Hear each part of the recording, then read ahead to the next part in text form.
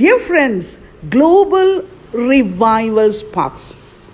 No one can hinder God from carrying out His plans for your life. Yes, keep believing Jesus Christ. No one can prevent you. The Bible says in Numbers 14 and verse 38, but Joshua the son of Nun and Caleb the son of Jephunneh remained alive of the men who went to spy out the land. The decisions and disobedience of others will not cancel God's will for you. Other people's action will affect you, but no one can prevent what God wants to do in and through you. Joshua and Caleb trusted God and yet were forced to wander in a wilderness for 40 years because of the fear and disbelief of others. Have you ever felt that someone was thwarting God's will for you? Perhaps someone kept you from getting a job or earning a promotion. Perhaps the government would not approve your application or a committee disagreed with your recommendation. Do you believe that mere man can stop God from accomplishing His purposes in your life?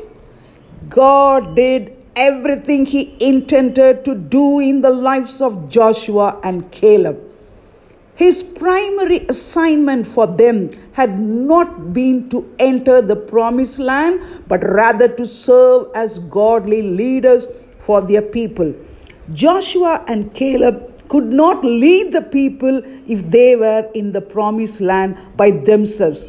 While the people were still wandering in the wilderness, God kept these leaders in a position where they could exert a godly influence upon their nation. And as a result, they became models of spiritual leadership for generations to come.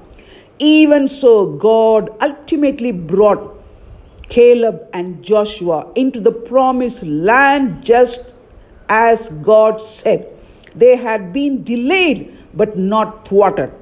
Be assured of this, dear friends. No one can hinder God from carrying out His plans for your life.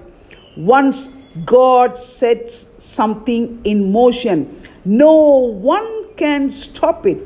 That's what the Bible says in Isaiah chapter 46 and verse 11. My counsel, indeed I have spoken it. I will also bring it to pass. I have purposed it. I will also do it. Yes. Don't worry about anything or somebody is disturbing your plans. God has greater plans for you.